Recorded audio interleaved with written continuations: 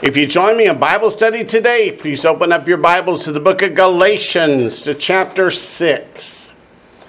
As we begin today in verse number 8.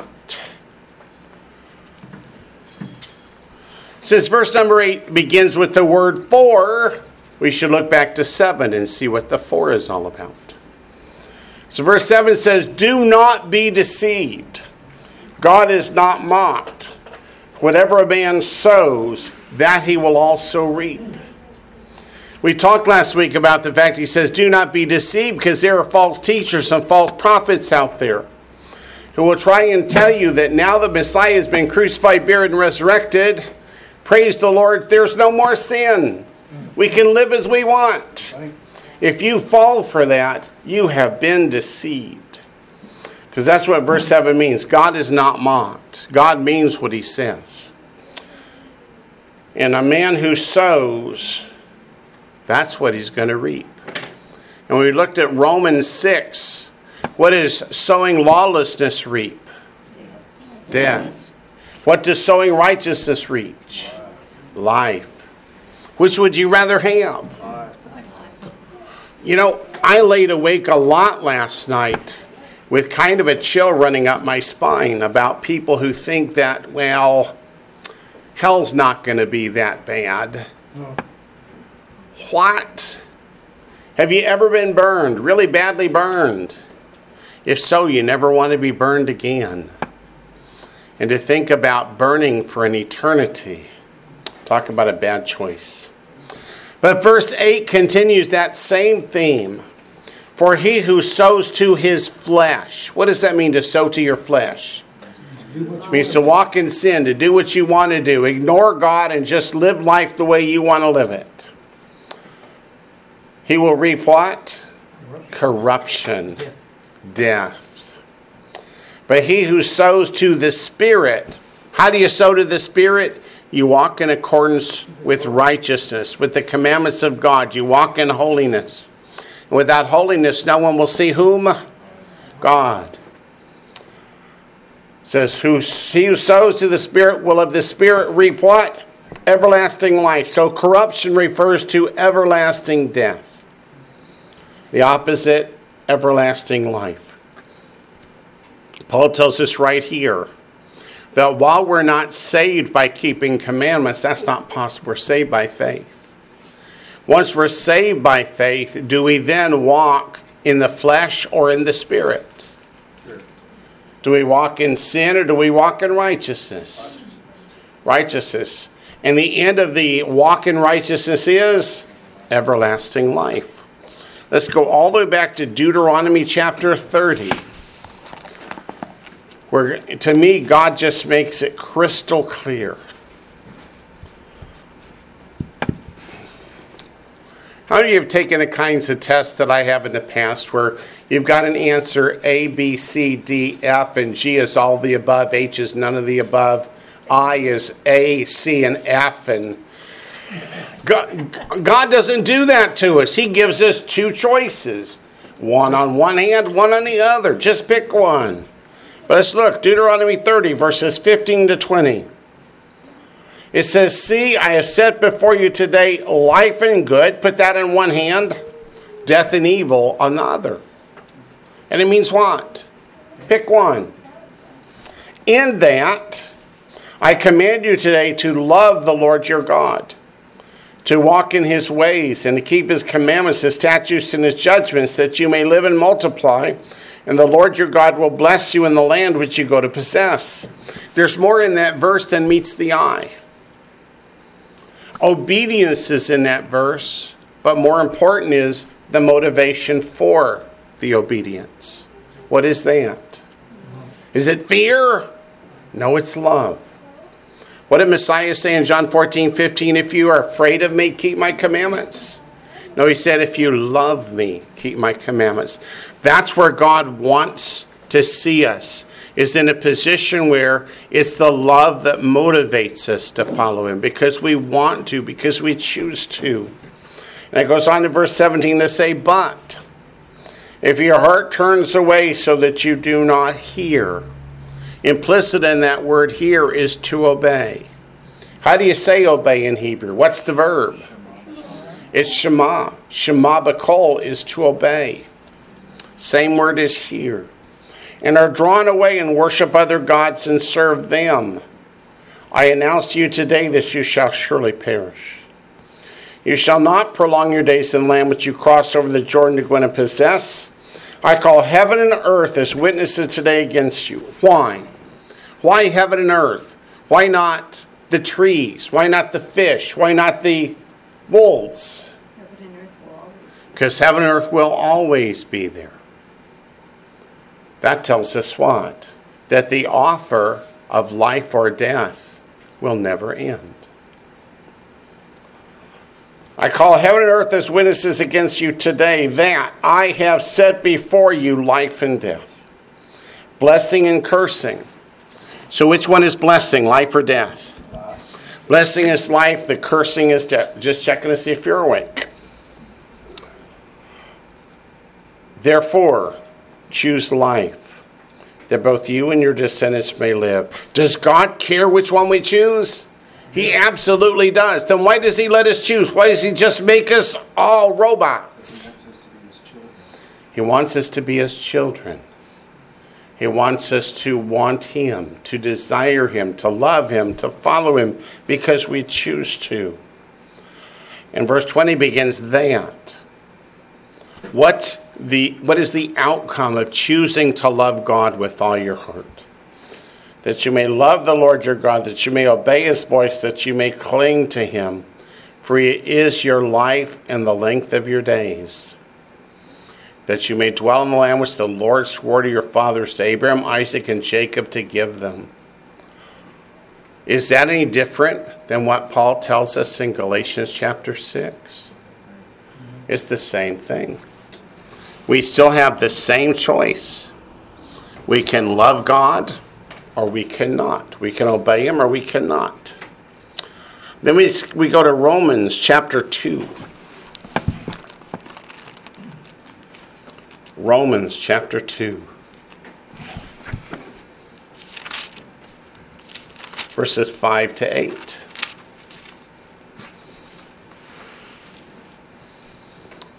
Romans chapter 2, verses 5 to 8. After telling us that if you think just because you have made a profession of faith that you can walk in sin and avoid God's judgment, you're messed up. He says in verses 5 to 8, but in accordance with your hardness and your impenitent heart, you are treasuring up for yourself wrath in the day of wrath and revelation of the righteous judgment of God, who will render to each one according to his deeds. Well, I thought Paul was writing to believers. He is. Verse 7, eternal life to those who by patient continuance in doing good. Think back to Deuteronomy 30. What was good? That was the hand with life. That was the hand of obedience. But to the eternal life to those who by patient continuance in doing good seek for glory, honor, and immortality. But to those who are self-seeking, meaning not seeking after God, seeking after the pleasures of the world, the pleasures of the flesh, and do not obey the truth. You may know what the truth is here. The Torah, Psalm 119, verse 142. But to those who do not obey the truth, but obey unrighteousness, indignation, and wrath. How do we know the truth there is referring to the Torah? What's another term for unrighteousness? Lawlessness. And then he goes on later to say, you who teach the law, you break the law. And he goes on to say, you who teach the law and then break the law, what about it? You're in danger of the judgment, aren't you? Yeah. Leading people astray. Is knowing the law sufficient? No, but does the Lord say no and do? You know, then verse 23 just really sticks out. Verse 23 really sticks out Because it says, you dishonor God by breaking the law. because it says, you make your boast in the Torah. Do you dishonor God through breaking the Torah? So, if the Torah Is he talking about the scribes and the Pharisees how they claimed to be truly worshiping God and yet they were not? Have some of those become believers and continued the same attitudes?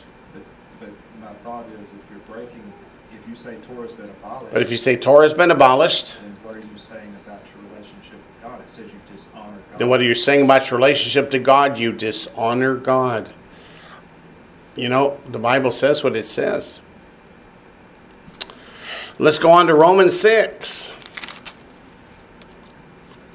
Does that go beyond dishonoring God to alienating ourselves from God? Yes. Yeah. Do you want to stand before God's presence on Judgment Day having dishonored him? Made yourself abominable? No. Because the verse goes on to say. The verse goes on to say, The next verse. the next verse, It says, the name of God is blasphemed among the Gentiles. the name of God is blasphemed among the Gentiles because of you. So how is the name of God blasphemed among the Gentiles? How is the name of God blasphemed among the Gentiles? But By breaking the Torah. by breaking Torah. And Oh, my, teaching my. others to break Torah. And teaching others to break Torah. What did Messiah say in Matthew 23 about going round the world to make a convert? Twice the son of hell. Make him twice the son of hell as you. Yep. Romans 6. I've really come to like Romans 6. And yet Romans is the book everybody says teaches us to stop keeping the commandments. But look at Romans 6 verses 22 and 23. Read them together as a group because they are a group, because verse 23 begins with for, which means because. Verse 22 says, but now having been set free from sin, that is by being saved, and having become slaves of God. What does it mean to be a servant of God? One who obeys him, one who follows his commandments. You have your fruit to holiness. Hebrews 12:14, without holiness no one will see the Lord. And in the end, everlasting life. How can you read that and say God wants us to go back to a life of sin? It says, for, because the wages of sin is death, but the gift of God is eternal life in Messiah Yeshua, our Lord. I really wish they would translate it in as gold. You really wish they would translate the end here as goal. You don't think we're abolishing eternal life by getting saved? No, of course not. You're absolutely right. But you know what? If they started doing that, they would have to do it in places they don't want to do it, wouldn't they? Recognizing that this is the very same word that's used in Romans 10, verse 4. And then to Romans 8, verse 1. There is therefore now no condemnation to those who are in Messiah Yeshua. I've heard this over and over again over the last couple months. They stopped right there. And they stop right there. They put a period, but there's no period. It goes on to say, who do not walk according to the flesh, but according to the Spirit. They put a period after the word Yeshua and say that means we can walk in sin and God no longer cares. If you read the whole sentence, however, now there is no condemnation to those who are Messiah Yeshua. Who? What does that word who mean? It's a limitation factor, right? Who do not walk according to the flesh, that is continuing in their sins, but according to the Spirit, that is walking in righteousness and holiness. Does your Bible have a footnote that says the NIV omitted the rest of the verse? Does my Bible have a footnote that says the NIV omits the rest of this verse? It certainly does. Yep. That's why they stopped right there. That's why they stop right there. Because they're reading the nearly inspired version. They're reading, I call it the non-inspired, you call it the nearly inspired. We both get to the same point. What I told the folks at the conference in Texas is if you have an NIV, throw it away and I'll buy you a new one, a new Bible. They continue. And there were people who had a bonfire that night. Yeah. Yeah. Daniel chapter 12. Wait a minute, that's in the Old Testament. Surely there's nothing in the Old Testament of value to us. Oh, yes. That's where the promises are. That's where the promises are. That's where the covenants are. The Apostle Paul says, God put these lessons back here for us to learn from them. So we'll start in verse 1, but the key verse is 2. At that time, what time does that refer to? The middle of the tribulation period, halfway through. Michael shall stand up, the great prince who stands watch over the sons of your people. This is the equivalent to Revelation chapter 1. Revelation chapter 12. Daniel 12 and Revelation 12 take place at the same time. And there shall be a time of trouble.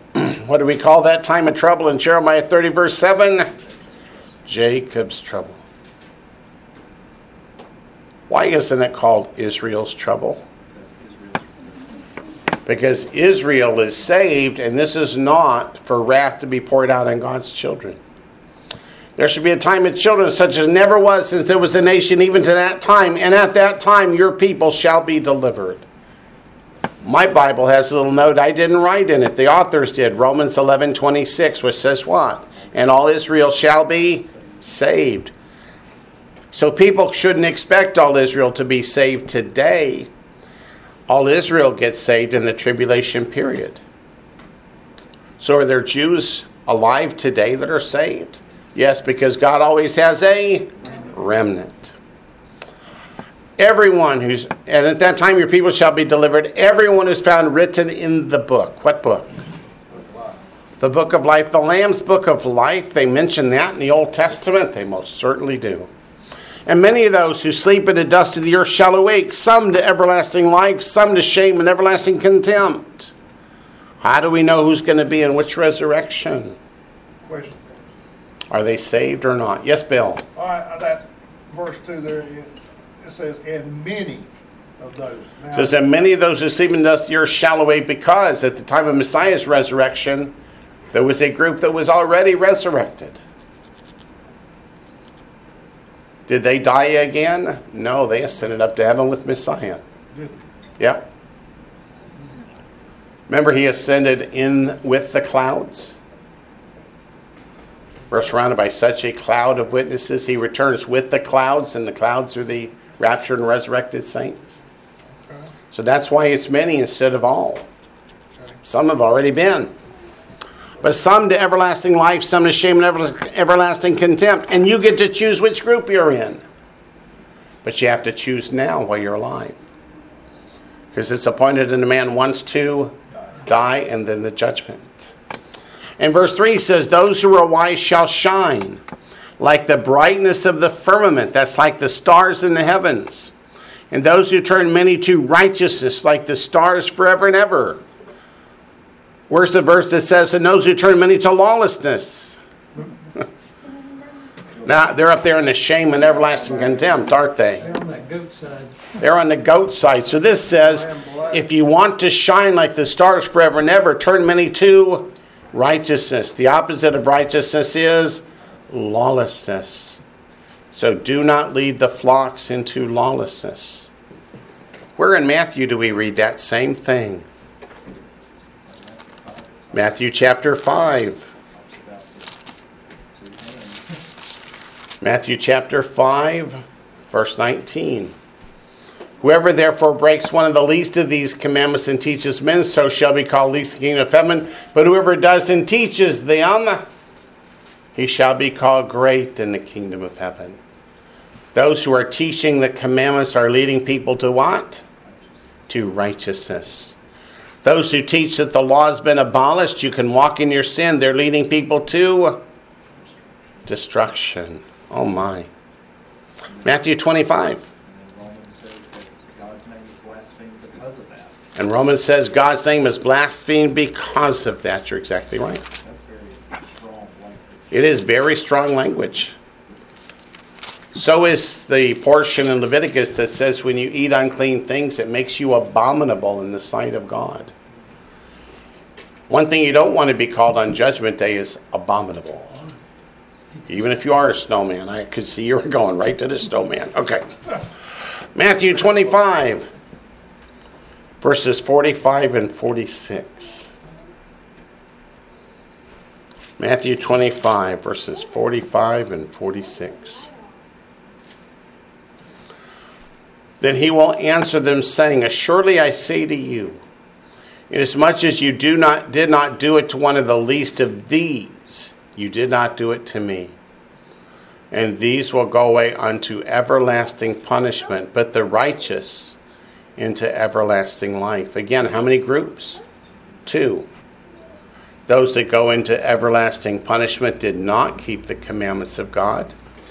Those that were righteous in God's eyes into eternal life. And my Bible has a reference from the authors that says Daniel chapter 12, verse 2.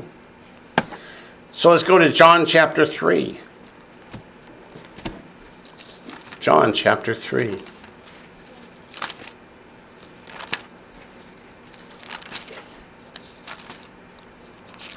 John chapter 3, verse 36.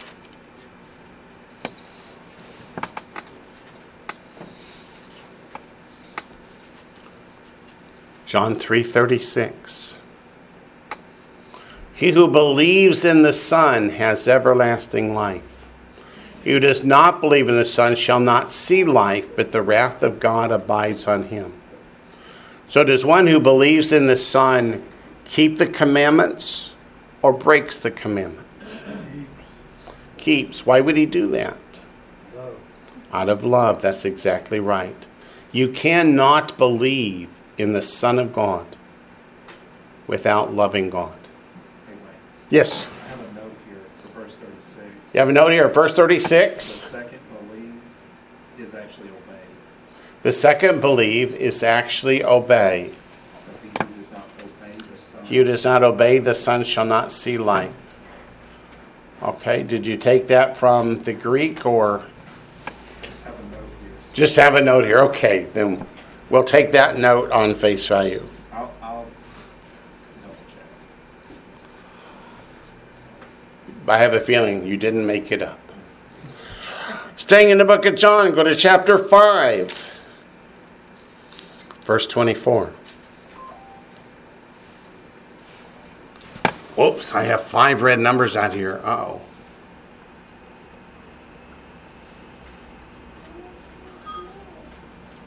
Okay, some people are having connection problems. Tell them to reconnect. Yeah. Reconnect is the best thing to do. Turn off and come back on. So John chapter 5, verse 24, most assuredly. Greek. I'm sorry? Oh, it wasn't in the Greek. Okay.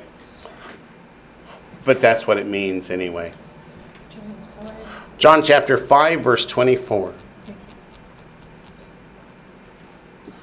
Most assuredly. What's that in Hebrew? Most assuredly. Amen. It's amen. I say to you, he who hears my word and believes in him who sent me has everlasting life. Now that word here in Hebrew, Shema, is not just hear, but it's also obey.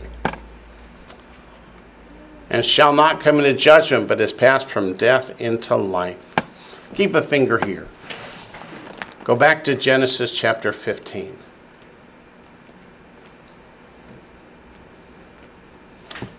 Genesis chapter 15. We've talked about this before, but it never hurts to talk about something more than once. Genesis chapter 15 and verse 6. I'm turning it to in the Hebrew as well. Genesis chapter 15, verse 6. You see where it says, and he believed in the Lord and he counted him for righteousness? That verb there in the Hebrew is ha'amin. Everybody say that. Ha'amin. Now leave off the ha. Amin. What word does it sound like? Amen. Amen. Because that's where the word amen comes from. What does amen mean? God said it, I believe it. If God said it, it's going to come to pass. If God said it and I believe it, if God gave us a commandment, what are we going to do? We're going to believe it and obey it. So that's how believe and obey intersect. The word for faith is emunah, which comes from amen. Emunah. Faith is believing that God will do what God has promised to do. All right, it's staying in the book of John. John chapter 10. By staying in, I mean turn back to the place where you left your finger. John chapter 10, verse 27 to 29. John chapter 10, verses 27 to 29.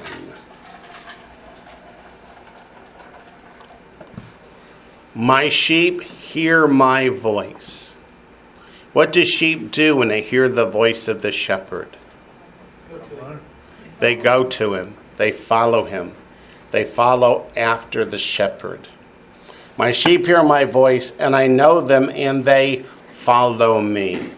Meaning they walk in the same path I walk. Did Messiah keep God's commandments or break God's commandments? In John 15, he says, I kept them all. Verse 28 of John 10 says, and I give them eternal life. So my sheep hear my voice. That means to obey me. Shema b'koli. And I know them. John 17:3 says to know him is to have eternal life.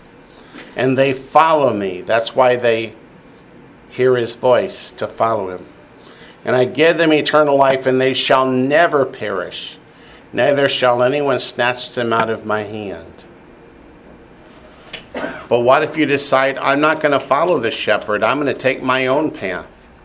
They didn't snatch you out, you jumped out. You jumped out. But the shepherd, he not only leads the sheep into good grass, but what does he also do? He defends the sheep. He protects them. He also tries to drive them back. He'll even break a leg. He'll even break a leg of the sheep to try and get him to come back. And God does that, but we can still refuse. You can trample the blood of the sacrifice underfoot Yeah. after you have already accepted it. And the book of Hebrews says, You can do that. don't do that. You can, The but shepherd- don't. The shepherd comes after you, but there's a time it says don't grieve the Holy Spirit because he won't always strive with you. That's right.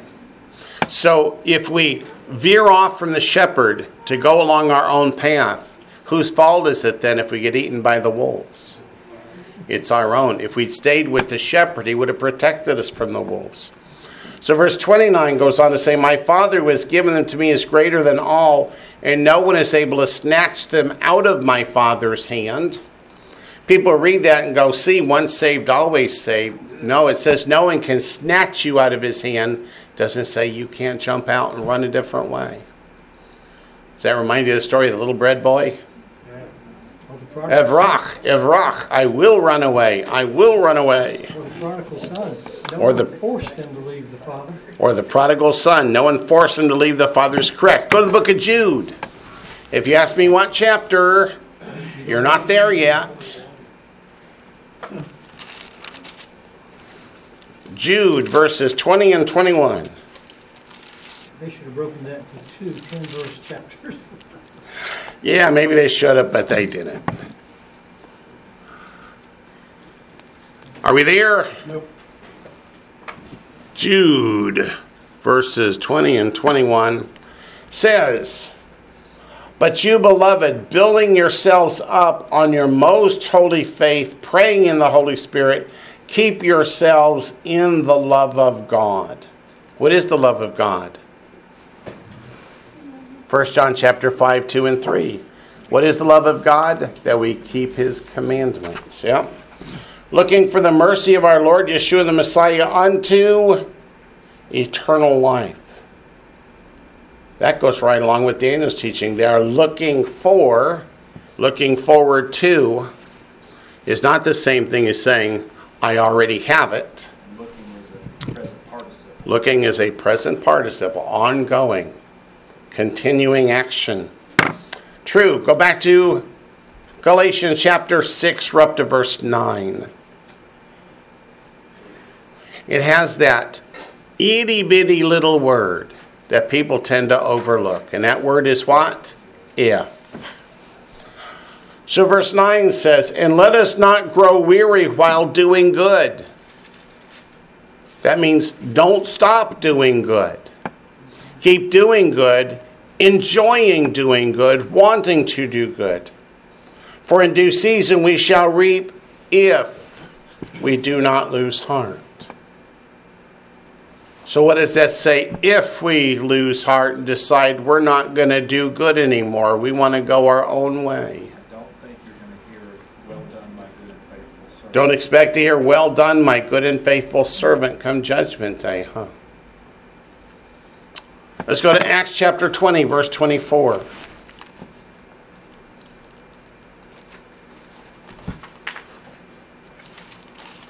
We did Romans. We're doing Galatians. These are the books that everybody tells us not to keep God's commandments. Are we finding that to be the case? No, we are not. Acts chapter 20, verse 24. Apostle Paul speaks.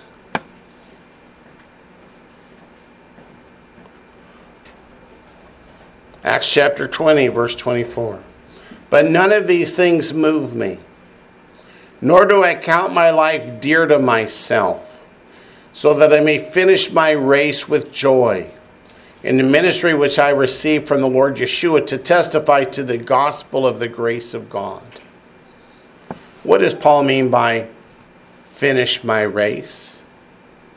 Don't stop.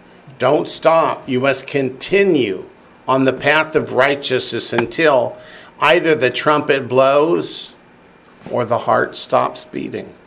It also means that he has a goal before him, and he doesn't waver. He is going to that goal. He's keeping his eyes laser focused on that goal. He may die on the way, but he is not going to be off the trail. He may die on the way, but he's not going to be off the trail. It reminds me of the old story, The Tortoise and the Hare.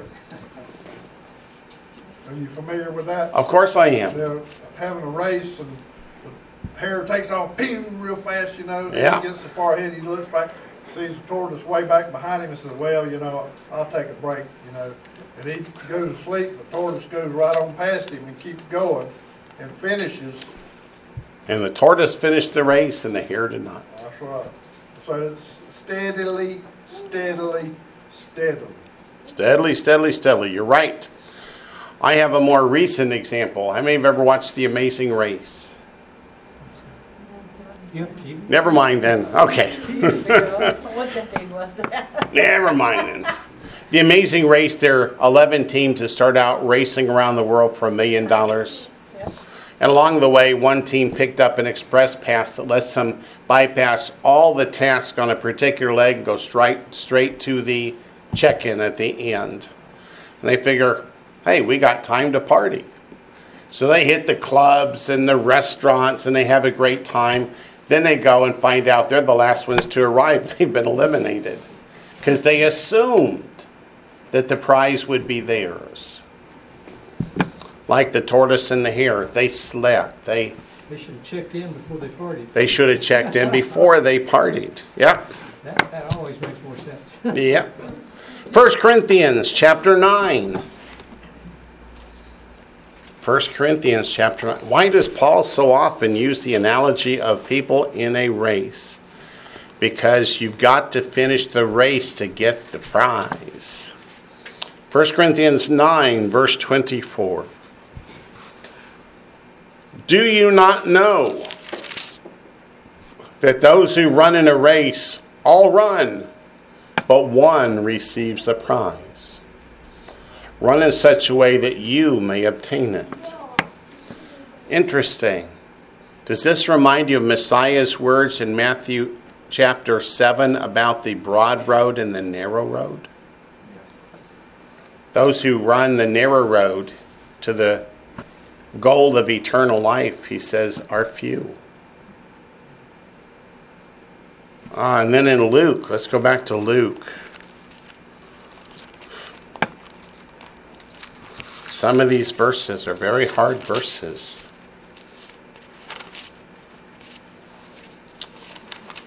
We'll just go to God is love, okay? Just go to what? God is love. God is love, okay? Yeah, okay, sure, why not? In Luke chapter 7, verse 46, he says, why do you call me Lord, Lord? 6:46. Luke 6:46. Did I say 7:46 again? I'm going to cross this out at the top of my Bible. And make sure. Luke 6:46. But why do you call me Lord, Lord, and not do the things which I say? And then we will go on to Hebrews chapter 12, verse 1. Hebrews chapter 12, verse 1.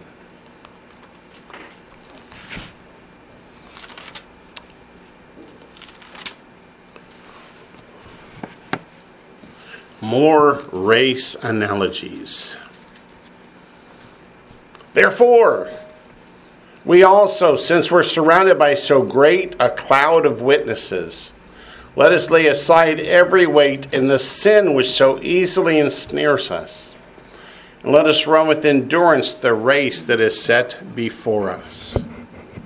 What is it that Paul says that keeps us from finishing the race? The sin which so easily ensnares us. That means it's okay to walk in sin, doesn't it? Nope. No, it's just the opposite. God bless you. Let's go back to Galatians chapter 6, verse 10. God bless you, dear. Galatians 6:10. Therefore, what does therefore mean? Because of what we just read. As we have opportunity, let us do good to all, especially to those who are of the household of faith. So how should we treat everybody to the extent we have the capability? With kindness, with goodness. Let's look at Matthew 12:35.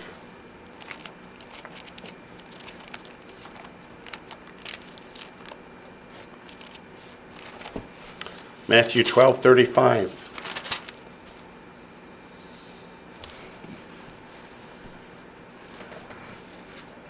A good man, out of the good treasures of his heart, brings forth good things. And an evil man, out of the evil treasure, brings forth evil things. So if our actions are good, what does it say about our heart? Versus if our actions are evil, what does that say about our heart? Is that what John meant in 1 John chapter 3? Let's look at 1 John chapter 3, verse 10.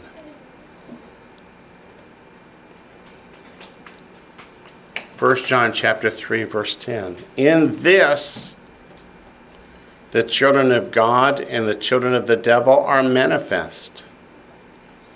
Whoever does not practice righteousness is not of God, nor is he who does not love his brother. That's what we're just reading. Out of the heart of the good man comes good things toward his brother. And in Matthew chapter 7, verse 12, we read what? Matthew chapter 7, verse 12. How can we sum up how we should treat our neighbor? They call it the golden rule, don't they? Therefore, whatever you want men to do to you, do also to them. For this is the law and the prophets. Meaning this is what the Torah and all of God's encouragement toward repentance is aimed at. Treat your neighbor the way you want to be treated.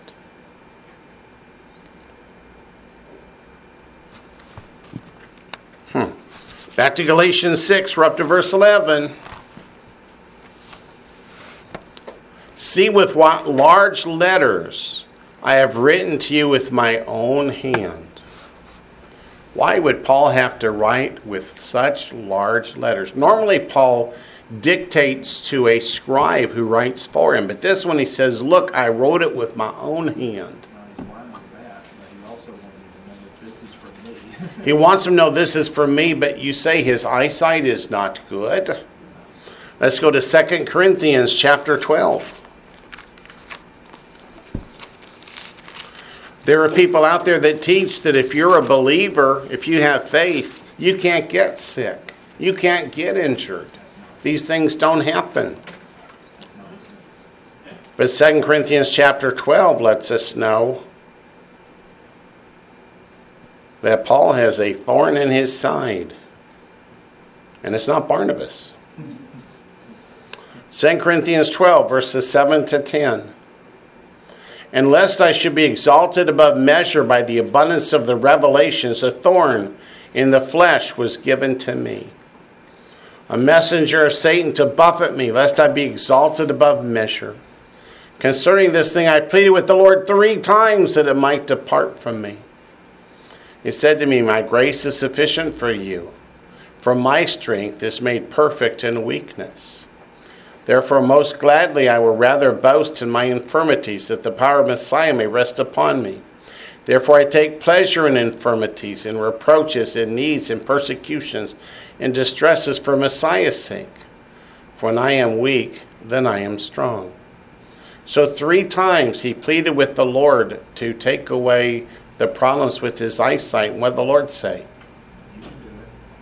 You can do it, but I'm not taking it away. You need this. And he used it in his ministry. And right here in the book of Galatians, he says, why does he say, you can tell I wrote it because I write in such big letters? Were there people out there sending out false letters claiming to be from Paul? Yeah, that's why the 2 Thessalonians letter starts out, even if a letter that appears to be written by me. But of course, they were not. So you see my size 72 font, right? Yeah, you see my size 72 font. And in that day, people would put their name on a document, put someone else's name on it to make it more impressive. Yeah, pseudepigrapha. Yes, Edmund. I've wondered, because of what he says in Philemon, and he says if there's anything he's done and he owes it to you, look, I'm writing him, in effect, I'm writing in my own hand, so that would make it a legal document. And I've got an idea that he always signed the letters. There's evidence that would suggest that he signs the letters, whoever else does the main thing, so that they always know it's an authentic one from him. Yep. And I think that's what the lines, see what big letters. I don't think it necessarily means he wrote all the letter, but at that point he's writing. It's often right at the end of the letter that he Right. refers to it. Yeah, I'm not saying he wrote every word of it, but right at this point, he's writing in his own hand. You're absolutely right. The only one I think he didn't sign was the book of Hebrews, since he was the apostle to the Gentiles, and he didn't want to offend Peter. But I wasn't there. Okay, back to Galatians 6. Thank you, Evan, for adding that. We're up to verse 12. As many as desire to make a good showing in the flesh, that is to earn their salvation through the works of the law, and bring in converts, circumcising themselves so they too can earn salvation, quote unquote, because that's not possible. These would compel you to be circumcised, only that they may not suffer persecution for the cross of Messiah. That's interesting. They don't want to get saved. Therefore, they want to keep you from getting saved because that puts less pressure on them. It makes them look right when they have a bigger audience.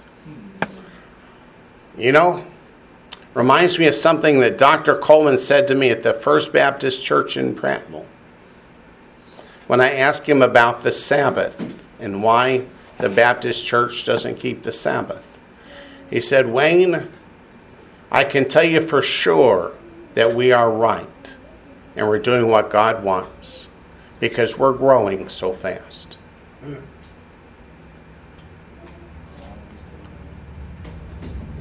What I didn't say, but many times I wish I had, is, well, the fastest growing religion in the world is Islam. Does that make them right? But that would have been insolent, so I didn't do that. Let's go back to 1 Corinthians 7. Messiah said in Matthew 7 that those on the narrow road are going the right direction. Those on the broad road are wrong. 1 Corinthians 7, verses 18 and 19.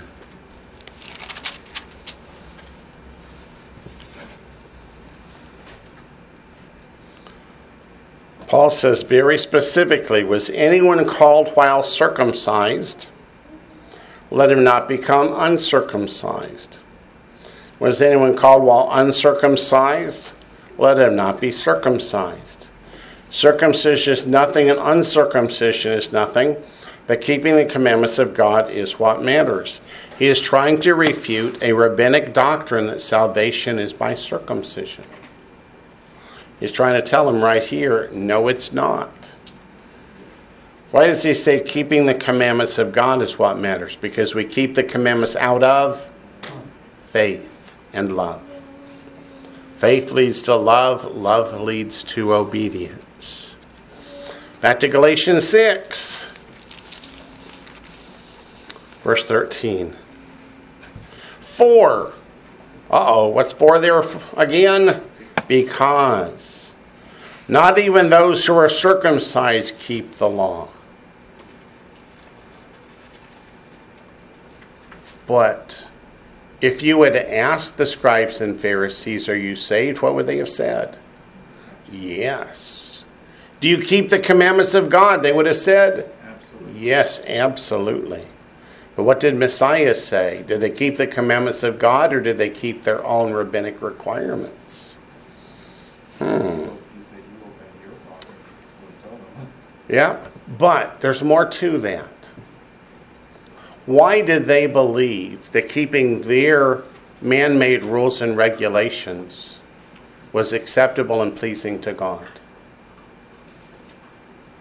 They believed that they had the power on earth to change God's law and bind men to it.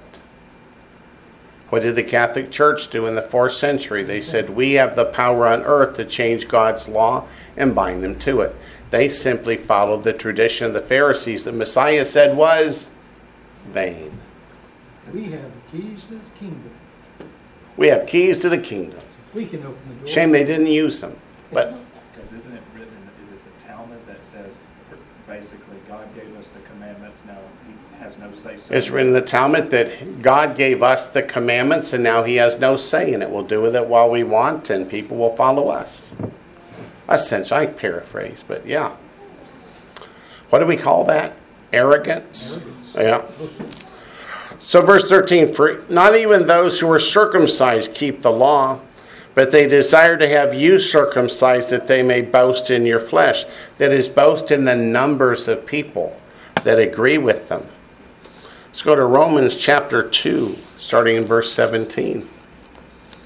Paul talked a lot about this. He was very familiar with it, having grown up a Pharisee. Having studied at the feet of Gamaliel, the grandson of Hillel. Romans chapter 2, starting in verse 17. Indeed. Whoops, you're not there yet. Let me slow down. Romans chapter 2, starting in verse 17. Indeed, you are called a Jew, and rest on the law. That is, you find your salvation in the law, you think. And make your boast in God. And know his will, and approve the things that are excellent, being instructed out of the law. And are confident that you yourself are a guide to the blind, a light to those who are in darkness, an instructor of the foolish, a teacher of babes, having the form of knowledge and truth in the law. You therefore who teach another, do you not teach yourself? You who preach that a man should not steal, do you steal? You say, do not commit adultery, do you commit adultery? You who abhor idols, do you rob temples? You make your boast in the law, do you dishonor God through breaking the law? For the name of God is blasphemed among the Gentiles because of you, as it is written. Where do you think it's written? In the Torah. For circumcision is indeed profitable if you keep the law. But if you're a breaker of the law, the Torah, your circumcision has become uncircumcision. Therefore, if an uncircumcised man keeps the righteous requirements of the law, will not his uncircumcision be counted as circumcision? And will not the physically uncircumcised, if he fulfills the law, judge you who, even with your written code in circumcision, are a transgressor of the law? For he is not a Jew who's one outwardly, nor is circumcision that which is outward in the flesh, but he is a Jew who's one inwardly. And circumcision is that of the heart, in the spirit, not in the letter, whose praise is not from men, but from God. Back to Galatians chapter 6, verse 14.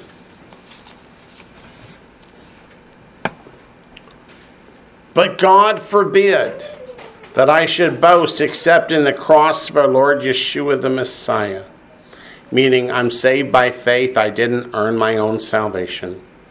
By whom the world has been crucified to me and I to the world. He says, I died to the world. I don't live in sin anymore. Let's look at Ephesians 2, 8 to 10. Just turn a page. Ephesians 2, 8 to 10. For by grace you have been saved through what? Faith. That not of yourselves is the gift of God, and not of works, lest anyone should boast. For we are his workmanship, created in Messiah Yeshua for good works, which God prepared beforehand that we should walk in them. What does verse 10 mean? How are we supposed to live after we get saved? In righteousness, following the commandments, statutes, and judgments of Almighty God. Turn back a page, Galatians chapter 6, verse 15. For in Messiah Yeshua neither circumcision nor uncircumcision avails anything, but a new creation. Of course, that new creation is defined for us in Ephesians. But we're going to look first at 2 Corinthians. 2 Corinthians chapter 5, verse 17.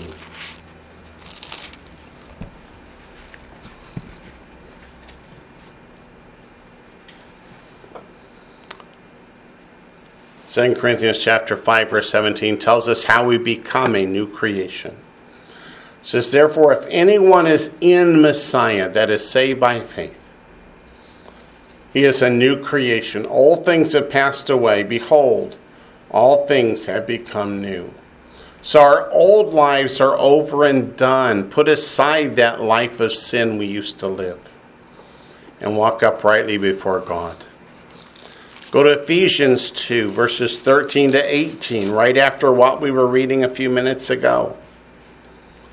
Ephesians 2, 13 to 18. But now in Messiah Yeshua, you who once were far off have been brought near by the blood of Messiah. For he himself is our peace, who has made both one. The both are Jew and Gentile, one in Messiah, and has broken down the middle wall of separation. He did that in Acts chapter 10 with the vision that he gave to Peter. Having abolished in his flesh the enmity, that is the law of commandments contained in ordinances, unless you're reading from an NIV, in which case, where do they put the period? The law of commandments. There's a law of commandments. They omit contained in ordinances. But contained in ordinances tells us that it's the man-made rules and regulations that were abolished, the dogma. It says, so as to create in himself one new man from the two, thus making peace. Meaning Jewish believers and Gentile believers cannot be fighting with one another, saying, we're better than you. They sure do. Neither side is correct in doing it. Verse 16, that he might reconcile them both to God in one body through the cross, putting to death the enmity. Enmity is hatred that separates people. And he came and preached peace to those who were afar off, that's the Gentile, and to those who were near, that's the Jew. For through him we both have access by one Spirit to the Father. What proved to the Jewish believers in Acts chapter 10 that Cornelius and his family truly got saved? They were filled with the same Holy Spirit. Now go back to 1 Corinthians 7:19.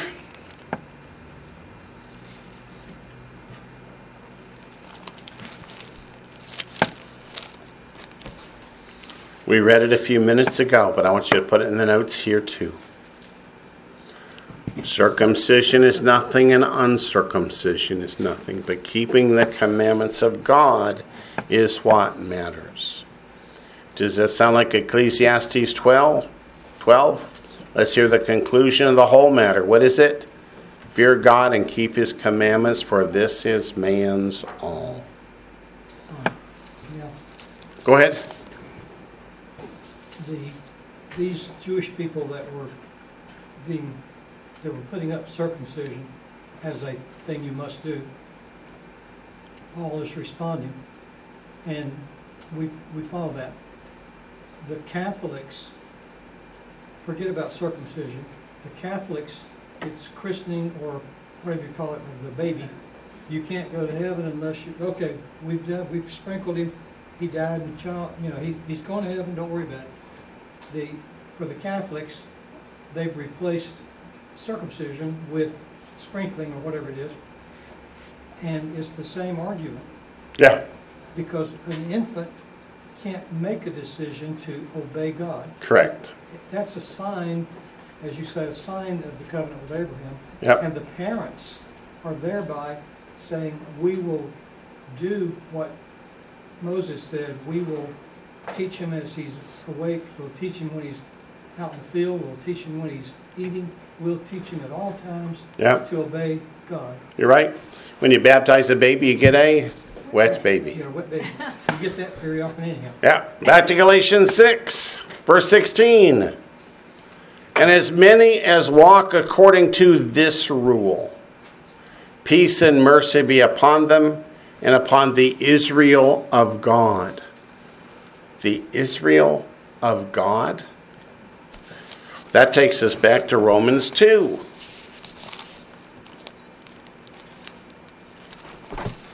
Verses 28 and 29 that we read a few minutes ago. For he is not a Jew who's one outwardly, nor is circumcision that which is outward in the flesh, but he is a Jew who's one inwardly, and circumcision is that of the heart, in the spirit, not in the letter, whose praise is not from men, but from God. Tomorrow when we study Deuteronomy, Moses is going to tell us this over and over again. Let's go to Romans 9. Verses 6 through 8.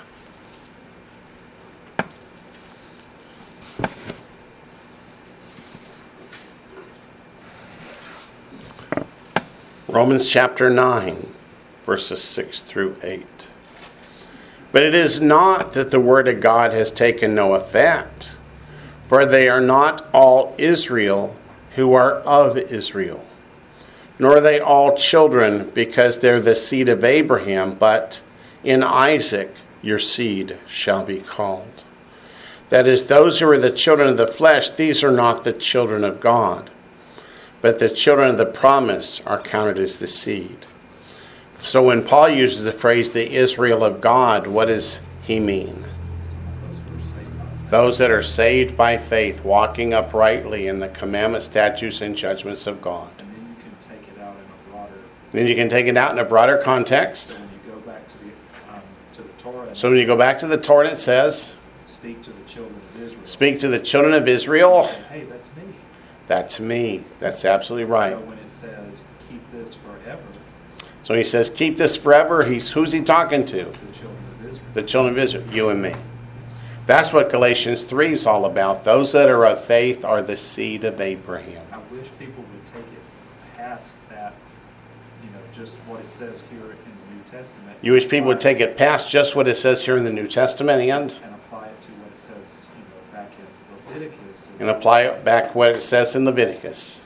It says, speak to the children of Israel, keep these forever, these feasts. Yeah, when it says, speak to the children of Israel, keep these forever, these feasts.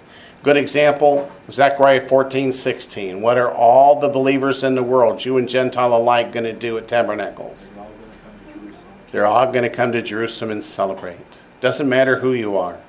Get your lulav now. Get your lulav now. Yeah.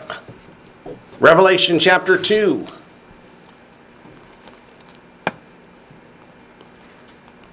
Revelation chapter 2, verses 8 and 9.